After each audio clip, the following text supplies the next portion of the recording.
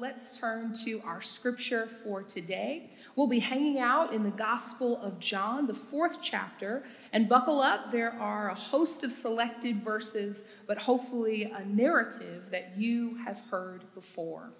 Beginning at verse 1. Now Jesus learned that the Pharisees had heard that he was gaining and baptizing more disciples. So he left Judea to go once more to Galilee. But then he had to go through Samaria. So he came to a town in Samaria called Sychar, near the plot of ground that Jacob had given to his son Joseph. And Jesus, tired as he was from the journey, sat down by this well. It was about noon. When a Samaritan woman came to draw water, Jesus said to her, "Will you give me a drink?" The Samaritan woman said to him, "You are a Jew, and I am a Samaritan woman. How can you ask me for a drink?" Jesus answered her, "If you knew the gift of God and who it is that asks you for a drink, you would have asked him, and he would have given you living water." The woman said, "I know that the Messiah is coming, and when he comes, he will explain everything to us." Then Jesus declared, "I, the one speaking to you, I am he." Then leaving her water jar, the woman went back to the town and said to the people, "Come, see a man who told me everything I ever did. Could this be the Messiah?" And so they came out of town and made their way toward him. Many of the Samaritans from that town believed in him because of the woman's testimony. This is the word of God for the people of God. Thanks be to God. I'm going to preach this morning on the theme, What's Next? Finding Our Samaria. What's next? Finding Our Samaria. You know, church, in a few months, I will have lived in the great state of Indiana for 5 years. 5 years. And I think that what this means, Jan, is that while I did not grow up here, soon I can say with confidence that I am a Hoosier. Because after 5 years, I have discovered the key components of legitimate Hoosier credibility. Number one is obvious. Of course, it's corn. You see, I found that when I'm in conversation with the Hoosier and things start to have a bit of a lull or seem disconnected, if I mention corn, not just any corn, but Indiana corn, there's a light that comes into their eyes. The shoulders start to relax. A smile comes across their face, and this shared bond of humility is built. You see, I have discovered that Hoosier credibility is all about Indiana corn. But there is another element to real Hoosier credibility, and that is football. Now, you have been my mentors in this. I have learned a lot more about the game since I came to Noblesville First, and I want you to know that because of your mentorship, I have already ordered my double espresso pods for the Super Bowl so that I don't fall asleep. I will review the highlights in the weeks after the game so that I can engage in meaningful conversation with you about the horrible calls that the refs will make, about that inappropriate halftime show. I haven't seen it, but that's what everybody says. And I will talk about the concussion protocols for the game, right? You can tell that that's real Hoosier football talk. But there's just one last thing that I'm afraid will keep my Hoosier credibility in jeopardy. And that is roundabouts. I know that they're not all over Indiana, but they are all over Hamilton County. And it's hard enough just trying to get to my destination and drive in a straight line only to reach circular racetracks every couple of miles. Things have gotten so bad that when my husband calls me with a need for directions, he listens, he nods, and then he does exactly the opposite of what I told him to do. Because you see, I have not mastered the roundabouts and how to get around this great state of Indiana. But I'll tell you, I feel a little less ashamed this morning because when we read our scripture, it seems that Jesus struggles with a sense of direction too. Our text says that Jesus is on his way to Galilee after spending several days preaching, teaching, and baptizing new disciples. But then as he makes his way there, it says that he must go through Samaria.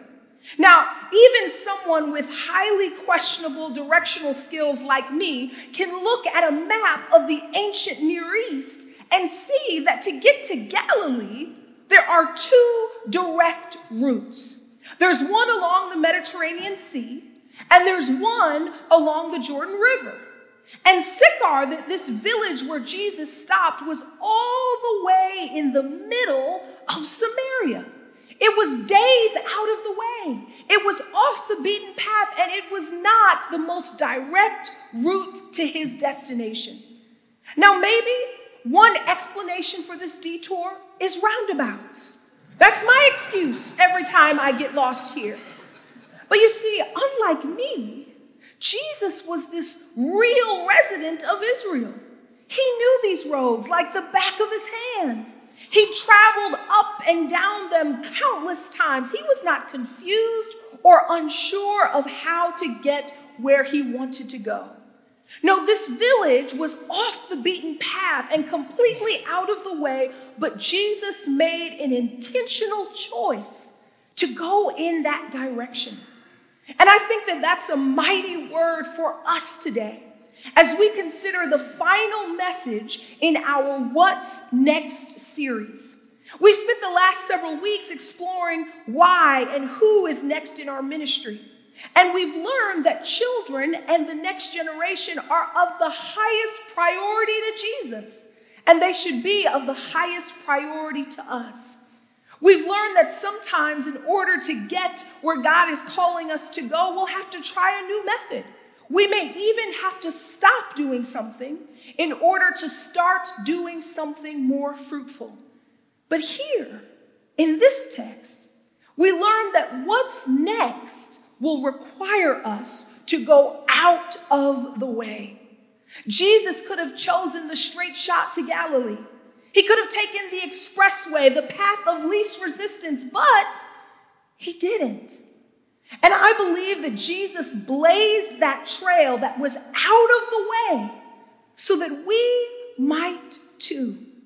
Because the truth is, we are always looking for the easy way out, the straight shot and the path of least resistance. We download apps, we turn on GPSs so that we can get where we're going in the fastest way with the least obstacles or challenges.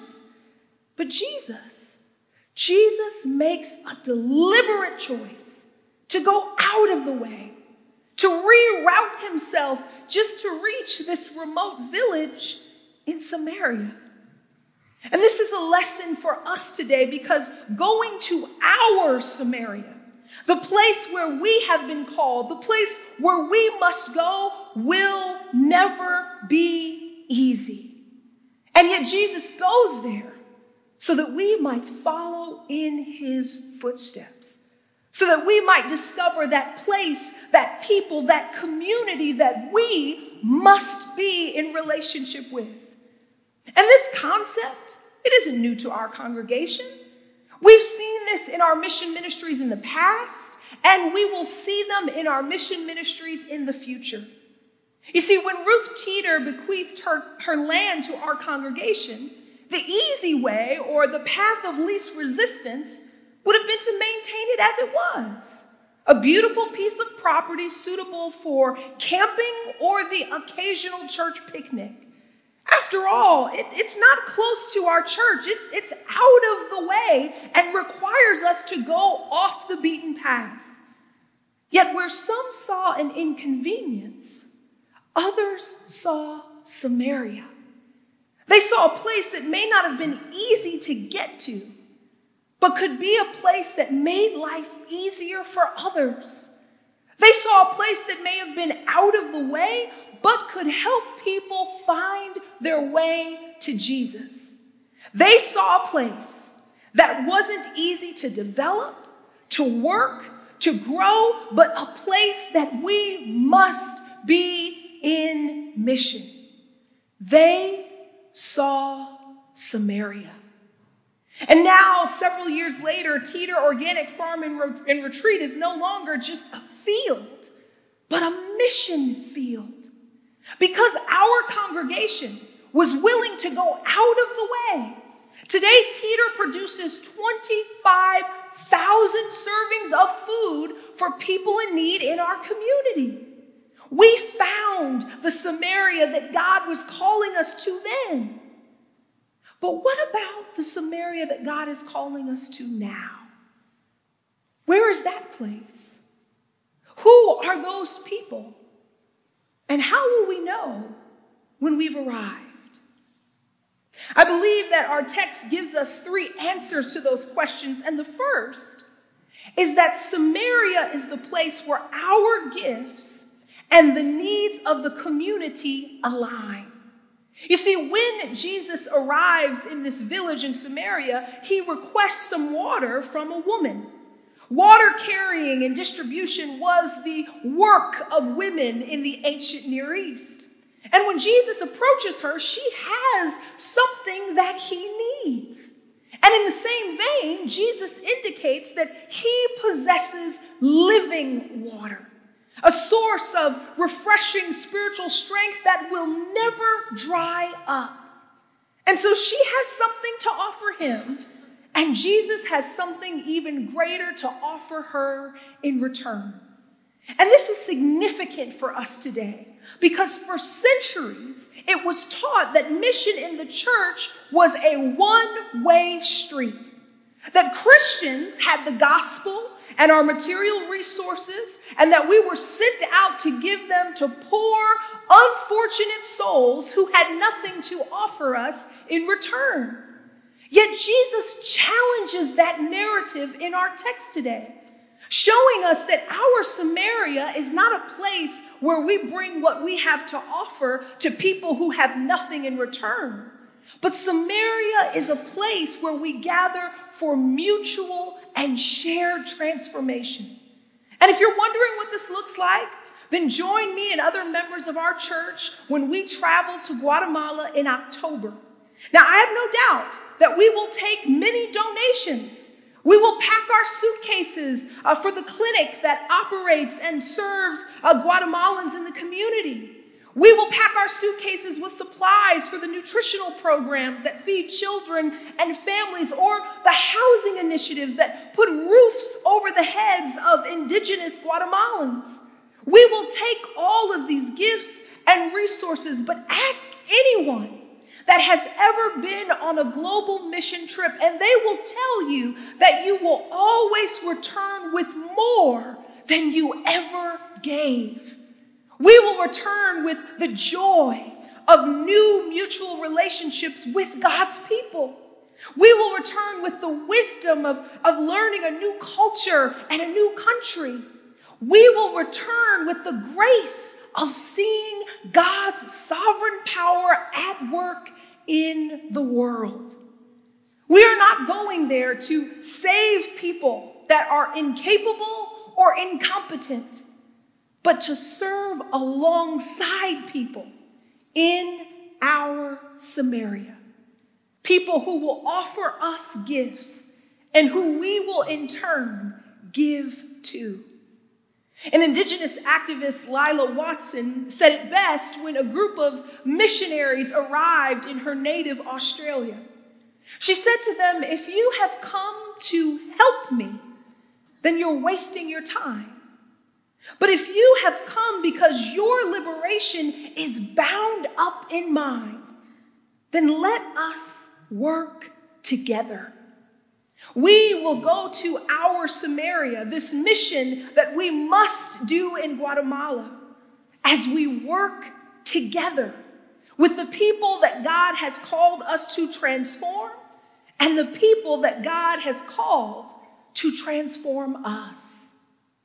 Now, that's the first way that we know that we've reached our Samaria. But here's another. We know that we've gotten there when our presence pulls down barriers that keep the church and the community apart. Now, in Jesus' time, there was this great cultural and religious chasm between Jews and Samaritans. A centuries-old feud on worship practices had created a great distance between these groups of people. Their animosity and their prejudice towards one another was so deep-rooted that people not only avoided Samaria because it wasn't geographically direct, but because it was culturally taboo. Jews did not associate with Samaritans, and Samaritans did not associate with Jews. And so when Jesus asks the Samaritan woman for a drink of water, she is shocked. She wonders, how can this Jewish man ask me, a Samaritan woman, for anything? And when the disciples return to the scene and they see Jesus conversing with this woman, they are dumbfounded, as they know that Jesus wanted them to go out of the way to Samaria. But being in conversation with the Samaritan woman, well, that's a bridge too far. But perhaps that's exactly the route that Jesus is calling us to take today. Because Samaria is not just a place that may be geographically distant, but culturally distant. And we know that we've reached our Samaria when it causes us to cross cultural boundaries, to push through barriers that keep us separated from one another. And so what's next for our congregation is to go to our Samaria. And get this, you won't even have to pack. You see, right across the street is an apartment building with dozens and dozens of neighbors that we don't know. Neighbors with children, neighbors with needs, neighbors with ministry gifts, neighbors that we should be in relationship with. But the truth is, in order to be in relationship with our neighbors across the street, we'd have to be willing to go to Samaria. We'd have to cross potential economic, social, or ethnic boundaries that keep us separated from one another. We would have to create a shared space where these barriers can be broken down by real and authentic relationship. And so what's next for Noblesville First is launching a music and arts academy for children in our community, particularly for children across the street. We will utilize the musically talented people in our congregation, no pressure, directly looking at all of you, as well as you. We will call on the many educators in our community of faith. I think that's about 95% of our membership. And we will use the gifts of our classrooms, our stage, and our sanctuary. Now, this Music and Arts Academy, it won't just teach children how to play instruments or put on community performances. But like Jesus did at the well in Samaria, we will create a space where we break down the barriers that keep us separated from our neighbors. And together, we will build a community where we discover and share our different rhythms of life, our faith, and our culture. Now, I want you to know that God gave me this vision when I was talking to a resident of those apartments several months ago. And I find it hilarious because God did not give me any musical talent to go with it. But you see, I actually think that this is connected to the final way that we know we've reached our Samaria. We know that we've made it there when we've empowered other people to complete the mission. Let's go back to the text in John. Jesus goes out of his way to get to Samaria. He breaks down these cultural barriers by building a relationship with a Samaritan woman. And after this encounter, this Samaritan woman goes back to her village and tells everybody that she knows that she has met the Messiah. And the text says that many of them believed in him because of her.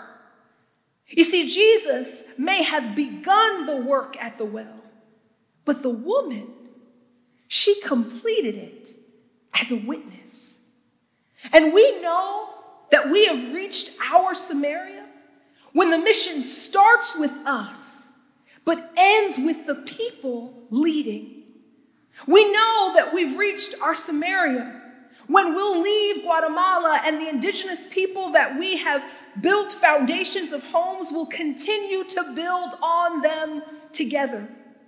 We know that we've reached our Samaria when the children that we've taught music and arts to become adults who invest in the lives of other children because someone once invested in them here. We know that we've reached our Samaria when the mission that we must do becomes the mission that the community must do with us. And so what does this mean for us today? It means we haven't quite reached our Samaria yet. But if we're willing to go out of the way, if we're courageous enough to face and break down cultural barriers, and if we're willing to empower other people to lead, we will get there. It means that we know who's next, where's next, and what's next. And if we follow in Jesus' footsteps, we will reach our Samaria.